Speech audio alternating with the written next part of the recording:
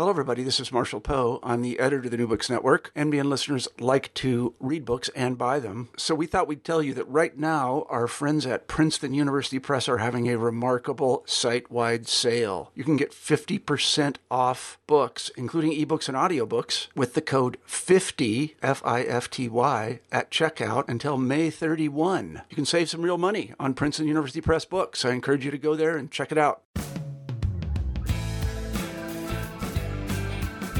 I'm Charles Pryor, and you're listening to New Books in British Studies, a podcast on the New Books Network. People value loyalty. We prize it in our dogs. We loyally carry loyalty cards to claim discounts at our favorite stores and coffee shops. We follow sports teams, even when they lose. Loyalty is also deeply political.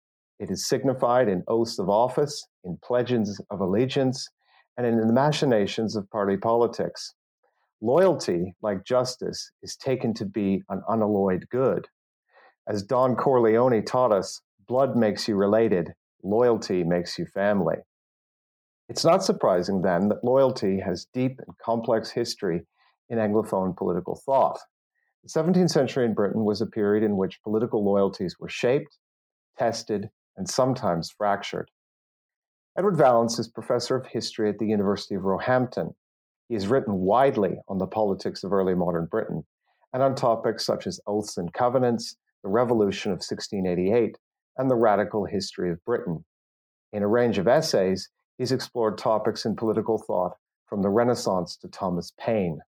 His new book, Loyalty, Memory, and Public Opinion in England, examines loyal addresses as mechanisms for the expression of public opinion and as links between the national and local contexts of politics. Ted Vallance joins me from London. Welcome to the podcast, Ted. Hi, Charles. Nice to speak to you. So, congratulations on the book. It deals with subscriptional culture, and you've been interested in this for a long time. It's a kind of a connecting thread in a lot of the stuff that you've written. So, what is subscriptional culture, and what draws you to it as a way of approaching the political culture of this period? Yes, well, subscriptional culture we're really talking about things which gain their authority, their importance, their value from the fact that people are being asked to subscribe to them, to add their names to them, to whether they sign them or whether they add their mark. So the kinds of things that we can think about within this, some of which you've already mentioned in your introduction, are oaths of loyalty, petitions, and also obviously the texts that are central to this book, which are loyal addresses. And you did mention I've been working on these for a long time. It's quite frightening now to think that it is probably about a quarter of a century, in fact, that I've been looking at these things, from oaths of loyalty through to loyal addresses. And I suppose what's really fascinated me about them from the beginning of my research is the opportunity to think about how individuals engaged with politics in the early modern period, and to sort of try, where possible, to sort of get a sense of what that meant for them, subscribing to an oath, subscribing to a petition, subscribing to a loyal address, what that act of subscription, that kind of individual political commitment meant. But also, of course, one of the things that's really important in the period that I'm talking about here and other scholars have talked about is not just individuals, but collections of people, large numbers of people, thousands of people subscribing to these kinds of texts, and what that kind of mass political activity meant. What was the significance of trying to get as many people as possible to subscribe to a particular text, an oath, an address, a petition. You mentioned the Article 50 petition there, and the fact of the numbers of people subscribing to that is obviously something that was felt to be of particular importance right now. And that's something that's even more, in a sense, revolutionary in the period that we're talking about, where earlier in the early modern period, the idea of kind of opening up politics in this way would still have been very, very controversial. So those are the things that kind of fascinated me about it. What does it mean for the individuals concerned? what does it mean in a broader sense to have these kind of this broadening, if you like, of the political nation going on? So in the period of early modern England specifically, there are some famous petitions or documents called petitions. One might be the Petition of Right. But what is a loyal address, and what distinguishes a loyal address from say a petition? So what really a loyal address is a declaration of loyalty, but from a corporate body rather than from an individual. So they're typically, in the period that I'm discussing, from official bodies, so from grand juries, from civic corporations, from counties, rather than being a kind of individual statement of loyalty, as might be through an oath of loyalty. But they share some similarities with petitions in that they, in the period that I'm talking about, can also be subscribed by very large numbers of individuals, by thousands of individuals. But unlike petitions, they're not ostensibly making requests for remedy of a grievance, although that can actually be part of it. They're offering the loyalty of that community. Standard phrases of things like offering lives and fortunes of that community to a monarch, or earlier in the period that I'm talking about, actually to the Lord Protector, to Oliver Cromwell, to Richard Cromwell. And they can also be offering congratulations or thanks. So it's often the case that addresses are being issued after, say, the accession of a new monarch, or after a military victory, or after the birth of a new royal heir, would be some kind of standard moments to issue a loyal address. And this is a form that's actually still with us today. So when Elizabeth II had her Diamond Jubilee, various so-called privileged bodies in the UK issued loyal addresses to her. So it goes right into the modern period as well. This is still a kind of formal way in which congratulations are offered to the monarch.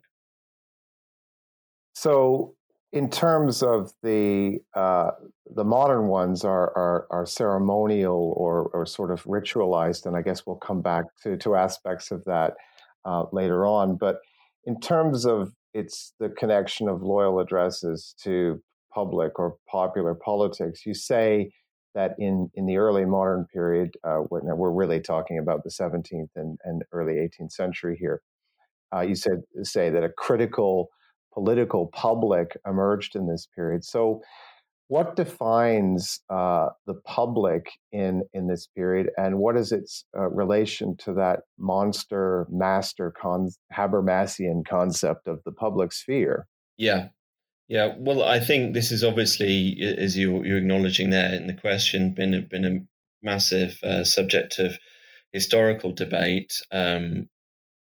Primarily, I'd say sparked off by the translation of Habermas's work into English, as well as in a kind of broader sense by a kind of more homegrown, if you like, reaction to revisionist historiography, which was focusing, I think, quite a lot more on, if you like, political elites and rather more traditional sources for political history. And so those things have come together to provide this broader kind of examination of political culture and the idea of a political public. My book is engaging with that in really, I guess, critiquing both Habermas and some of the kind of historical work on an early modern public sphere, in that I think, I'm doing quite a lot of the similar things that other historians have done in terms of critiquing Habermas by saying that it doesn't map with what we see on the ground, what we see in terms of the empirical evidence. So the idea that this is, entirely located, or the critical moment is post 1688, that it's very much about this sort of Enlightenment culture, culture of coffee house sort of discussion and all the rest of it, that it's very much separated from the state. I go along with other historians such as Peter Lake and Stephen Pincus, who've criticized that picture and argue, for example, that we can see these kinds of things happening much earlier, that we can see it being situated in lots of different kinds of arenas, that we can also see, and I think this is really important in the case of loyal addresses, the state playing much more of an active role in this story of the development of a kind of sense of a political public. Where I guess I would be, I'm taking, I think, a different tack from those historians is that I'm more aligned with Habermas, I think, in the sense that I think of this public as very much a kind of conceptual thing. And in some senses, I'm less rooted in the kind of sites, physical sites of political discussion. So coffee houses feature in the book, but they don't really feature in the same way as kind of generators of this public. There are other ways in which I think, and in some ways, the kind of separation of political discussion from particular physical sites is important, and this is one of the things I think that print does very importantly in this period, and in the case of loyal addresses, is actually create this kind of separation from physical spaces and enable instead this more kind of conceptual awareness, for want of a better way of putting it, of public opinion. And in that sense, I've actually been influenced by other kind of modern communication theorists, in particular Michael Warner, and his work on the way in which kind of a sense of a public, it can really be generated by a kind of reflectiveness in public discussion, and in particular the importance of kind of timeliness and what he refers to as this kind of sort of temporally structured discussion. So the way in which, for example, emergent news culture is important in that respect, and also in a way the kind of cataloguing and compiling of printed material to kind of develop a history of that discussion is important, because what you start doing then is actually kind of mapping shifts in public mood, shifts in public opinion. So we're no longer just kind of in this kind of almost sort of perpetual now, which I think has been a focus of some of the discussion, is that sort of development of a sense of this sort of immediate moment. It's also about developing an awareness of political behavior and political opinion over time, which is really critical in the case of loyalties, because it's not just about what you're prepared to say you want to, who you want to kind of pledge your loyalty to at a particular moment, who you're promising your life and fortune to at a particular moment. It's how that pans out over the course of several years and decades. And of course, in the 17th century, this era of revolution, political instability, political crisis, it's really difficult for people to actually be kind of fixed in terms of their political loyalties. They're being pushed from pillar to post in a lot of ways. And then that leads to lots of very kind of interesting discussions about those kind of prior commitments and what they now mean. So the source base then is it's a sort of a social, I guess, would it be correct to say it's a sort of a social history of political communication? Yeah, I think to some extent it is, and one of the things that I'm really keen to do, and it kind of follows on from my earlier work, but I think it's was really important in terms of understanding in a more fine-grained way who the public are that we're talking about, is to look at the manuscript evidence as well as to look at the printed evidence that we have for addressing activity. I mean, we have thousands and thousands of these addresses in print through the pages of contemporary news books, early newspapers. I mentioned compendia of these texts. They're also kind of broadsheet and pamphlet productions. It's harder, though, to find their manuscript equivalent, partly because these are, in some senses, ephemeral texts. And as with, I think, manuscript petitioning, particularly the more political petitions, surviving more in print than in manuscripts. And actually, to go a little bit off topic for a moment, this is one of the things in some ways that hampers some of our research in some key areas of things like the Leveller movement. We would really love to know who all these people were who were subscribing to the Leveller large petition in September 1648, or I would anyway. I don't know if anyone else would, but we don't always have access to that original material. So part of the research process was just trying to find as many manuscript records of these addresses as possible. So that was going through catalogues to find as many references as possible, going to those archives, looking at that material.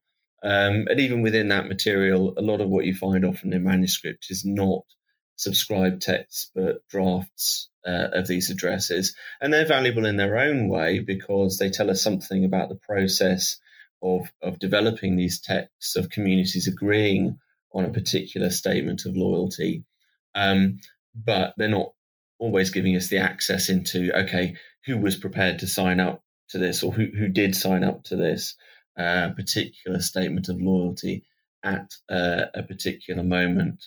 And so I've then doing the work particularly because those instances of subscription records surviving being quite limited, of drilling down into those records, of doing kind of further research into the biographies of those individuals, of trying to pair it up with other kind of name-rich material. So I make use of Hearth tax records, taxation records in the book that give us a sense both of the kind of social status of these individuals, where we can possible their religious and political background, also the geography of subscription as well. So, which is one of the things that the tax records give us some evidence of, and that gives us a sense too of how actually representative these documents are. So, one of the things that I look at in real depth within the book is the Leicestershire address to Richard Cromwell in 1658. And one of the things that's interesting, there are lots of things that's interesting about that, but one of the things that's interesting is that we can see that this is not an address that actually has kind of broad coverage across the county. There are very obvious hot and cold spots across the county, areas where there are kind of virtually no subscriptions, and areas where we get lots and lots of subscriptions to these texts. And that might be suggesting all sorts of things about kind of political influence in certain areas as opposed to others. Maybe also actually to do with a religious geography of the county as well, because some of the areas where we see the least number, the fewest subscriptions, are in areas where we know that there was significant kind of Baptist strength as well, and perhaps connections there between kind of Baptist movement and Commonwealthsmen in the late 1650s maybe coming into play as well. So it lets us kind of drill down into the geography of loyalty, and also drill down into, as you were mentioning, the kind of social history aspect of this. How broad socially is this subscriptional culture? And the evidence from the Leicestershire address is that it really is really pretty broad, because there are people here who are not appearing in things like taxation records, and that suggests that they're probably below the level to be rated for things like the hearth tax. One other kind of really obvious and important absence from these records in virtually all the cases, with one possible exception that I mentioned in the book, is women, and that they really don't appear in these manuscript records of subscription, which is a contrast to other subscriptional texts, in particular petitions, but also oaths of loyalty. And so that's quite distinctive there, that on addresses they don't seem to be present. And I think that. Why do you think that is? Sorry. No, I was going to go. You've asked me the question. I was going to go on and say that I think this is to do with it as a corporate representation of the community, and less about individual commitment and testing individual commitment. Those scholars who've worked on, for example, oaths of loyalty, and I think this comes across best in John Walter's recent work on the protestation, particularly during the Civil War, where this is part of the process of mobilization. John Walter thinks, and I really agree with this take, that the reason why we're finding women on protestation returns 1641 to 1642 is because Parliament actually does want to mobilize as many people as possible, whether they're women or men, to provide material support for the parliamentarian cause. Now, they're not anticipating that women are going to fight, but women could be providing money and other kinds of material support to the parliamentarian cause, and they want to get them on board. It's the same thing with petitioning. It's about mobilizing individuals for the cause.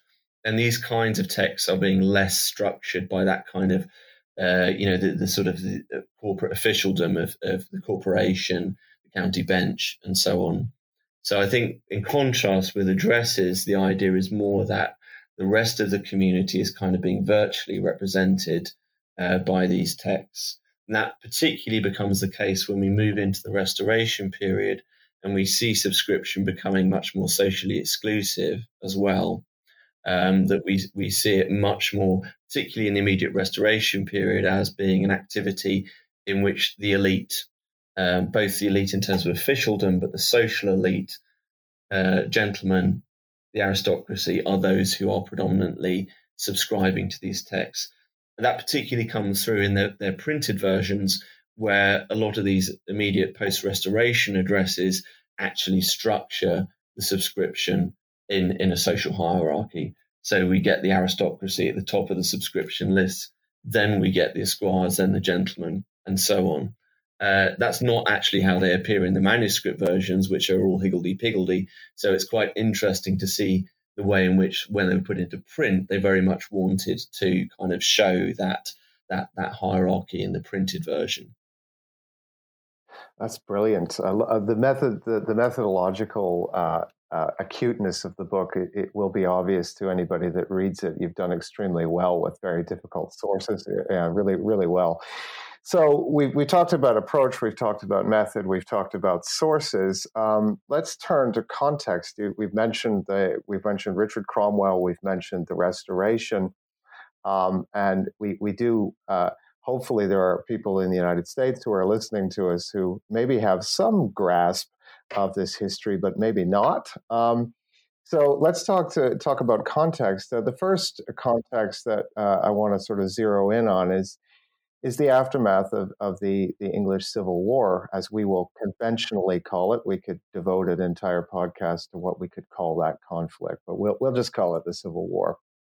And after the execution of the king, you have the emergence of a sort of a non-royal mini dynasty headed by Oliver Cromwell. And this is the point where you really see the emergence of these addresses as a thing. So why is the 1650s such a generative decade for these things? Yeah, I think that's a really interesting question. For me, it's part of a process which other historians, Jason Peace is a key one here, have identified, of the regime in the 1650s really learning how to manage, if you like, its news culture and manage public opinion. So one of the things that have been commented on massively about the 1640s is this kind of explosion of popular political culture and popular political forms. So mass petitioning, pamphlet publication, and cheap print publication going through the roof in terms of the number of titles, a kind of almost a sort of free-for-all, feeling like a free-for-all in terms of printed discussion, controversy. Although the reality is that through the 1640s, the parliamentarian regime is trying to put controls back on the press. And as the kind of political situation stabilizes somewhat over the 1650s, we see more and more of that kind of control being put into place. So one example of that is particularly as we move into the era of the Protectorate. So with Oliver Cromwell being the head of state, you see print culture narrowing, newsprint culture narrowing to these kind of state-controlled news books, French language equivalent, Nouvel Ordinaire de Londres, and its English language equivalent, Mercurius Politicus. So the state is trying to kind of control what kind of news is being put out there, to put it crudely.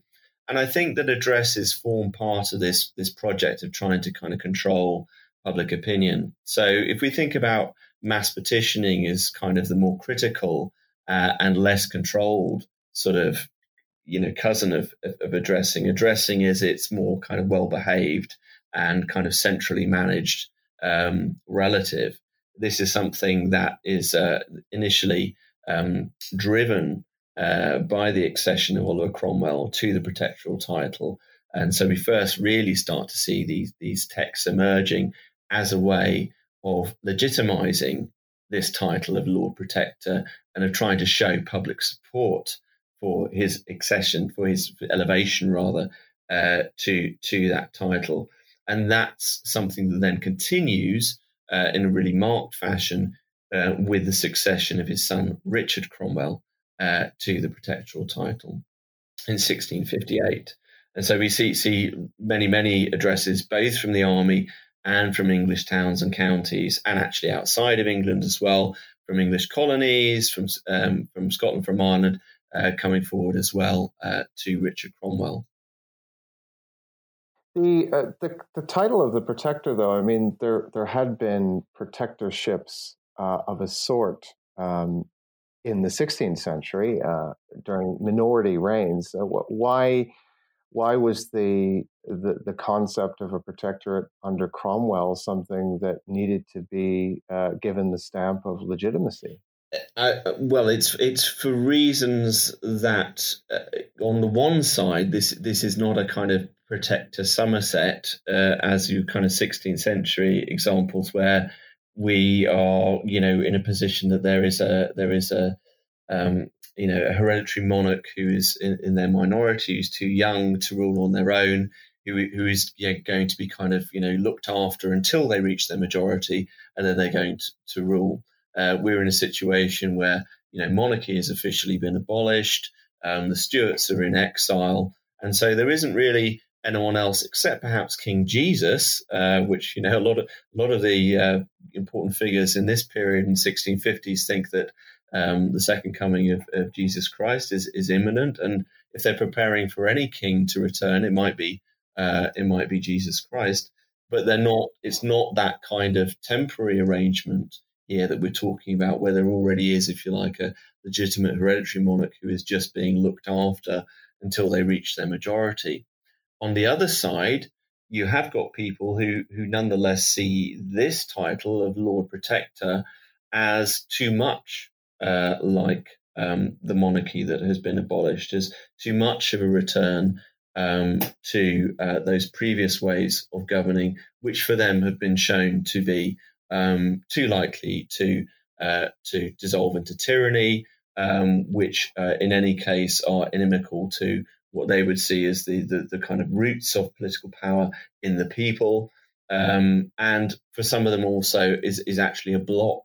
For those who do have this kind of millenarian vision, is a block to the return of Jesus Christ and his saints to rule.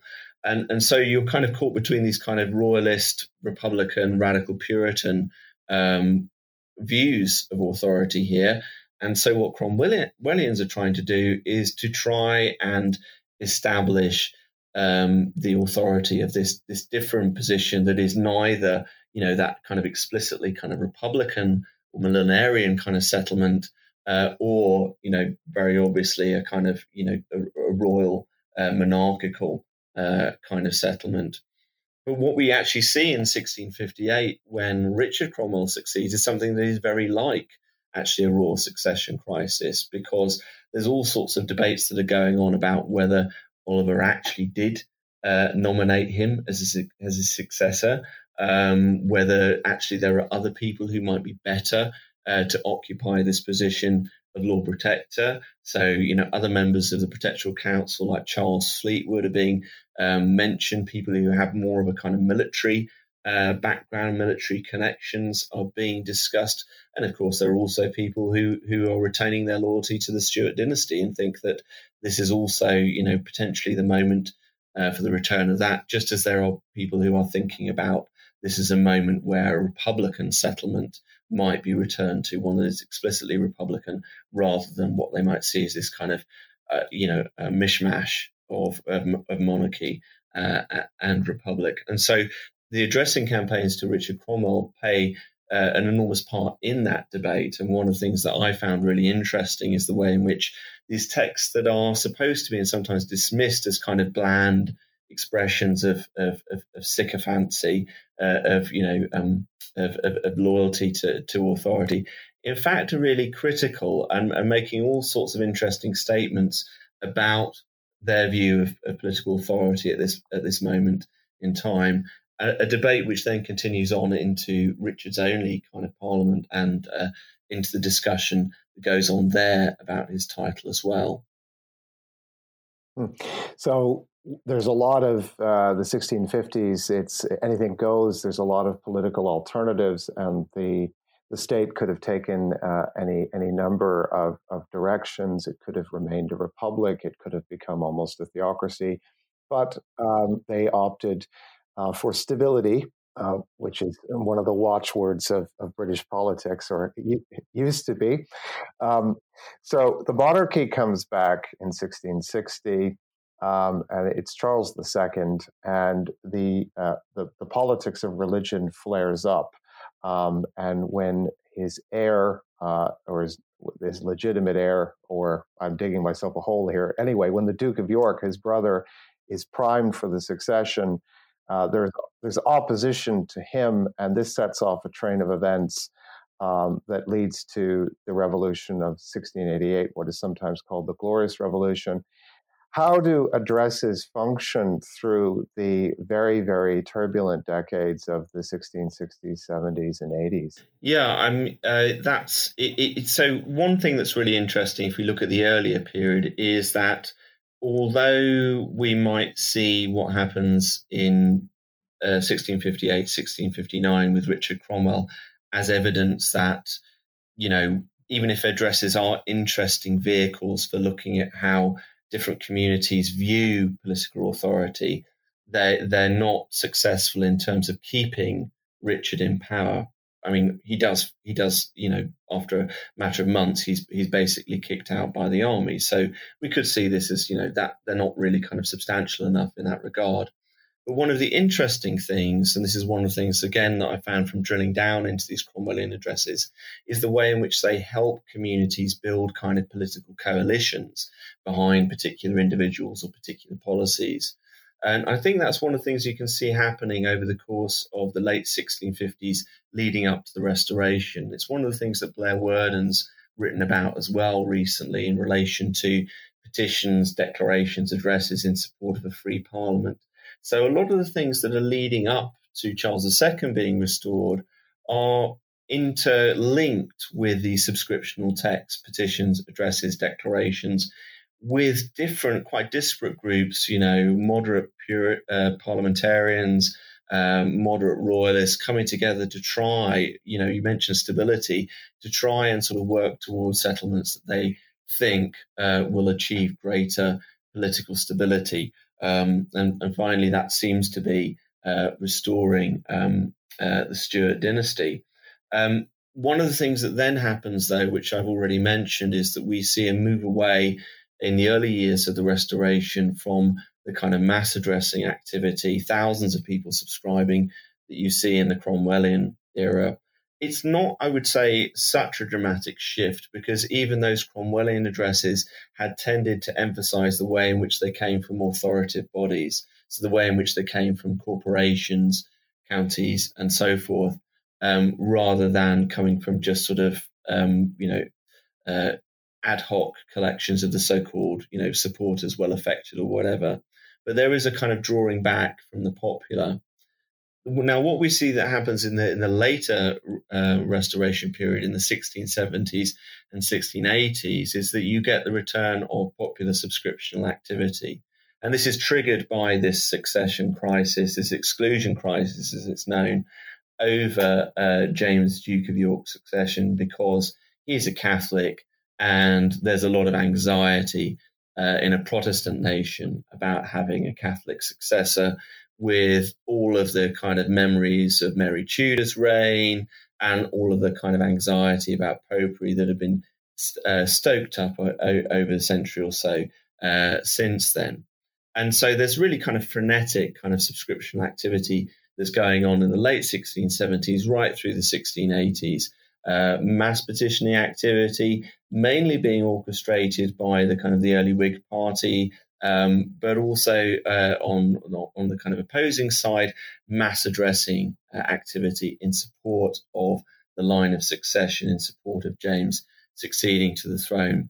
And that addressing activity in particular continues all the way through the 1680s. The 1680s is the most frenetic period of addressing activity. We get thousands and thousands of these texts being produced in support of, for example, the dissolution of Parliament in 1681, and Charles II stated reasons for doing that, expressing relief at the fact that Charles II and his brother haven't been killed as a result of Whig plotting in the Rye House plot in 1683, at James's accession to the crown in 1685, and also in support of James's policies in favour of religious toleration in the later 1680s. And that is really significant, because one of the things that I'm arguing happens over the 1680s especially is that memory of addressing activity has its own impact upon politics and upon James's freedom of action in particular. One of the things that Charles and his supporters is doing in the early 1680s is he's really ramping up through these addresses a kind of rhetoric about how the Whigs and their dissenting allies are basically the same people as the Puritans and parliamentarians of the 1640s and 1650s, and they want to do the same thing. You know, they don't just want to keep out a popish successor. They want to get rid of monarchy altogether. They want to get rid of the Church of England. They basically want a kind of anarchistic, Puritan Commonwealth free for all. Now, there's some recent historical work which might say there's actually a germ of truth in some of that, but it's obviously an exaggeration also to a considerable degree.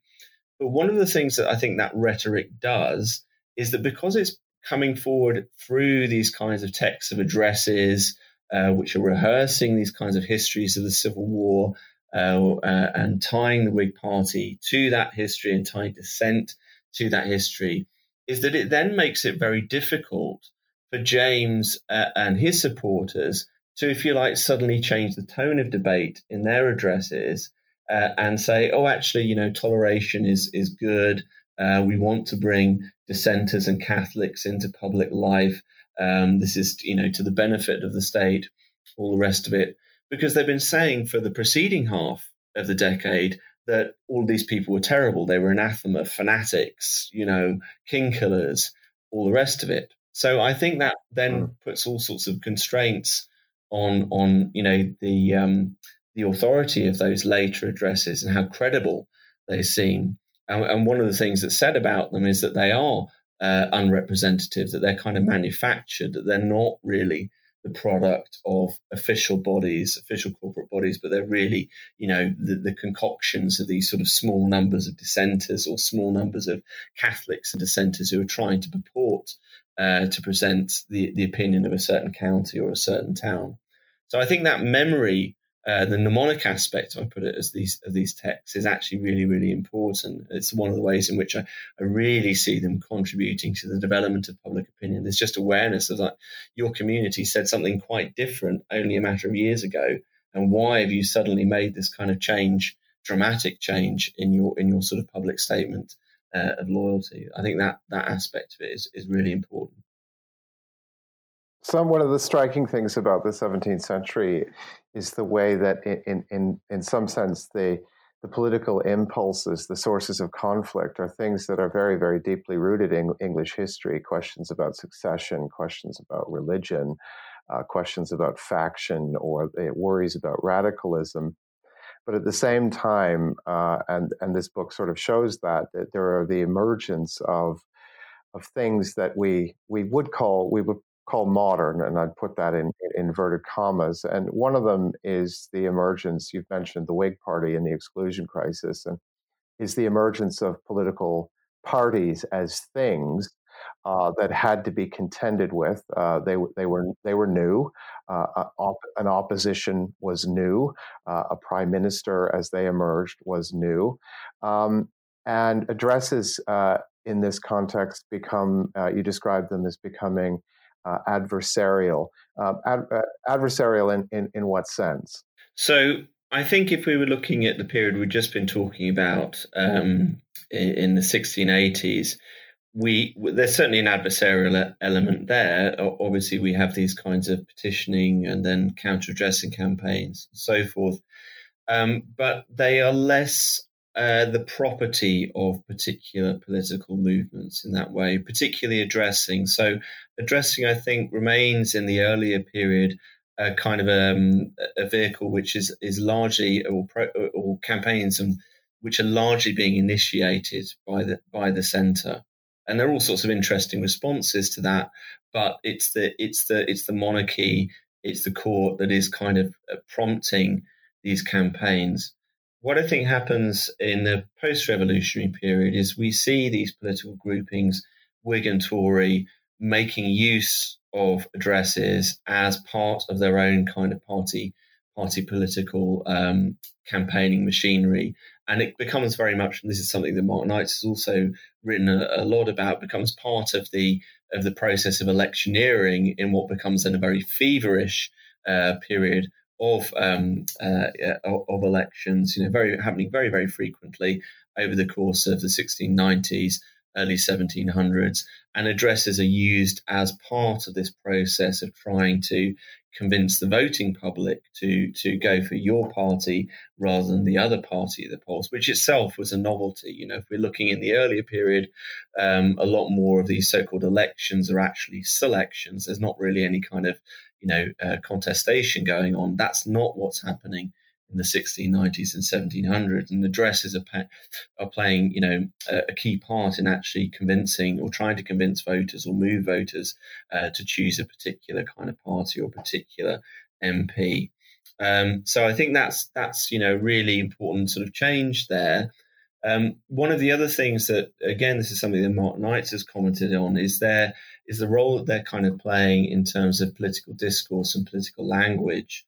And one of the arguments that's made both by contemporaries and I think picked up by Knights is that all of this kind of frenetic addressing activity is also leading to all sorts of anxieties about truthfulness in political discussion, which obviously has all sorts of contemporary, resonances for us now. Fake news, fake news, fake addresses. Well, there's a lot of fake addresses kind of being, or being alleged or being, purported to be produced. And so, you get people producing kind of writers like Benjamin Hoadley producing, if you like, sort of glossaries for people of how, what does this word actually mean? When somebody says this, what are they actually talking about? How do you pass these kinds of political texts? And for some people, and Daniel Defoe is probably at the extreme of this, they move to a position where they're saying, well, we've got to really, we need to sort of almost put a lid on this activity because it's getting to the point where nobody really knows what anyone means anymore.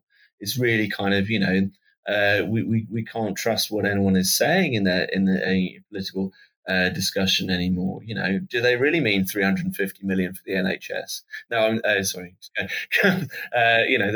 They've got those kind of anxieties about sort of political claims and political terms losing any kind of mooring in reality. Now, I think this is one area where I think that, again, we come back to the importance of the memory of earlier activity in here actually providing some kind of assurance, because one of the other interesting things that this sort of frenetic partisan activity does is it actually generates this memory of what different groupings are doing. And it's something that's reflected in print culture as well. So one of the things that I've mentioned already that we see happening is the generation of these kinds of collections or compendia of addresses. And one of the interesting things that they are doing is actually marking out different kinds of texts as belonging to different kinds of parties.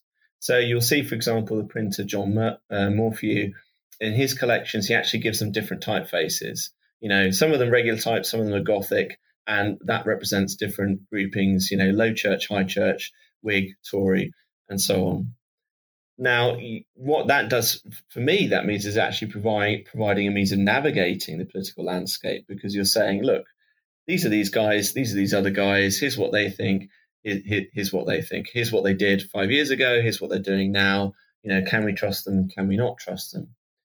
But the other thing that I think these collections are doing is, of course, they're also spinning these texts, because, again, when we drill down into them, they're not nearly as partisan as they sometimes seem.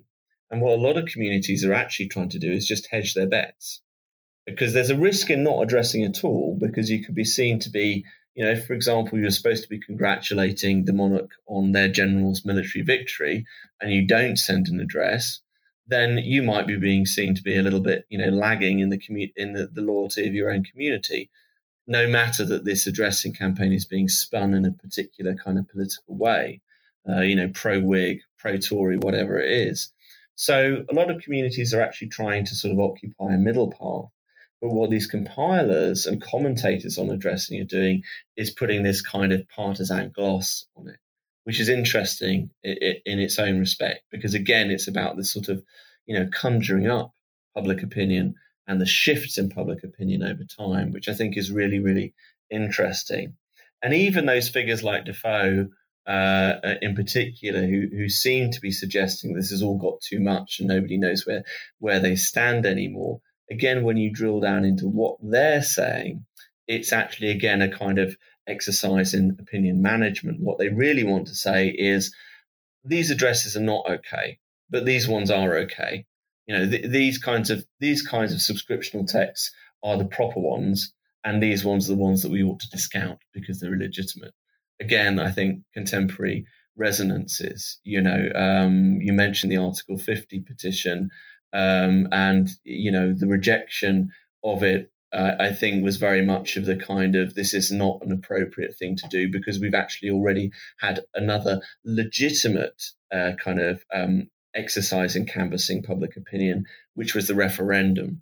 And we don't want to pay attention to other kinds of ways of conveying public opinion, because we've already had that legitimate way of listening to the public, and that's happened and that's gone. So it's, there's lots of really interesting things going on here, which are very much connected to the development of the political, the party system in the 1690s, 1700s.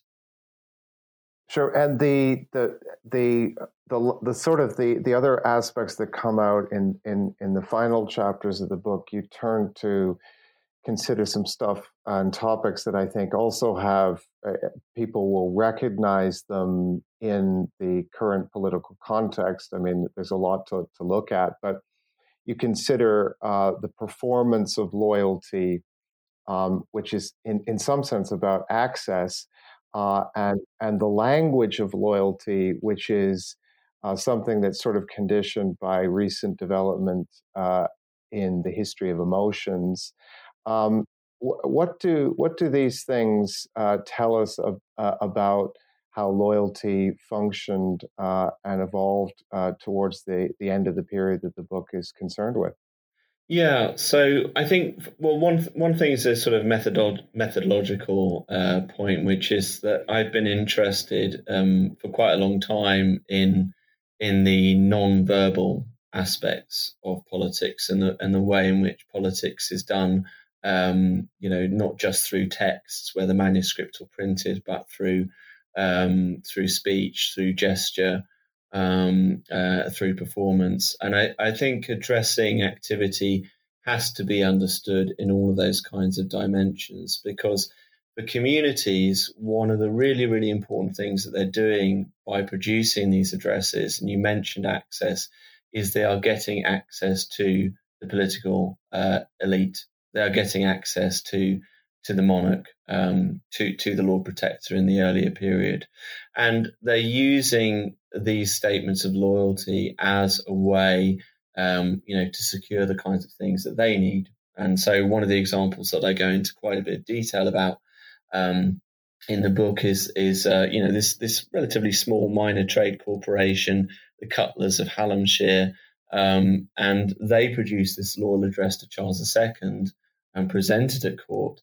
And they're doing this really as part of their campaign to secure a tax exemption. They basically don't want to be taxed on the hearths that they use in their forges. They've been trying lots of other things, but one of the things they're doing is they're going through this kind of political performance as a way to gain access at court and influence at court. So it's a lobbying strategy, but it's also about what is the proper expression of loyalty, and that's not just about the words that you use; it's the way in which you perform and you present these texts. So you need to have the right people accompanying these texts. You can't just have the hoi polloi coming to court to present your address. You need to have the great and good of your community.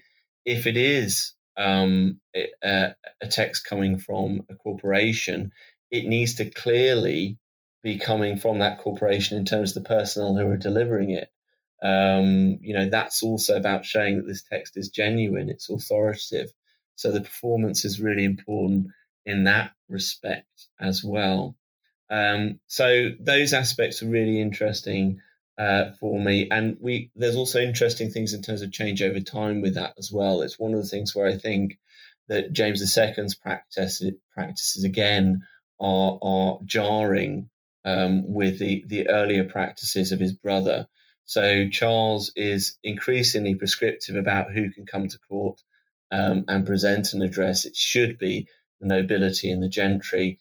And when James starts to pursue this policy of toleration, it also means that he's basically admitting kind of people of lower status to come present these addresses at court as well. And I think that is another thing that's starting to kind of set alarm bells ringing, if you like. Also the way in which he receives addresses. And there's one particular example I use in the book where he's very, very rude to some Baptists who address him. And I think that's also showing a kind of clumsier, if you like, approach to the kind of ritual politics or the gestural politics of loyalty as well. The language side of things is really interesting. It's one of the things that I think you mentioned history of emotions, and that's important to me as well. I think in your intro, you talked about the way in which loyalty is very much a kind of emotional value. It's something that philosophers working on loyalty have stressed a great deal. And I think that's a different way of thinking about political affiliation and the way in which we quite often talk about political affiliation in terms of a sort of, a more legally defined sense of obligation. This is about feelings. This is about, feelings of gratitude, feelings of love, feelings of thankfulness, all being expressed, from the people to the monarch and being reciprocated. That reciprocal aspect of it as well is very important too. And that, trying to sort of trace how that emotional language changes over time, I think is important for understanding how loyalty changes over the period that I'm talking about. So I did some analysis using some software, corpus analysis software, in these compendia of addresses. And what is interesting is that though the language remains very much emotional, it does become to a certain extent depersonalized after 1688. So we're still talking about emotional loyalty, but it's emotional loyalty to things like the Constitution or to ideals like liberty rather than to a particular royal dynasty. And so that's, it's really interesting to kind of look at those things using those kinds of techniques as well. Fascinating. I've been talking to Ted Vallance, who's professor of history at the University of Roehampton. The book is called Loyalty, Memory, and Public Opinion in England. It's published by the University of Manchester Press, and I recommend it to anyone who is boggled and depressed by the politics of the Twitter sphere. Ted, thank you so much for taking the time to talk to me today. Thank you, Charles. Cheers.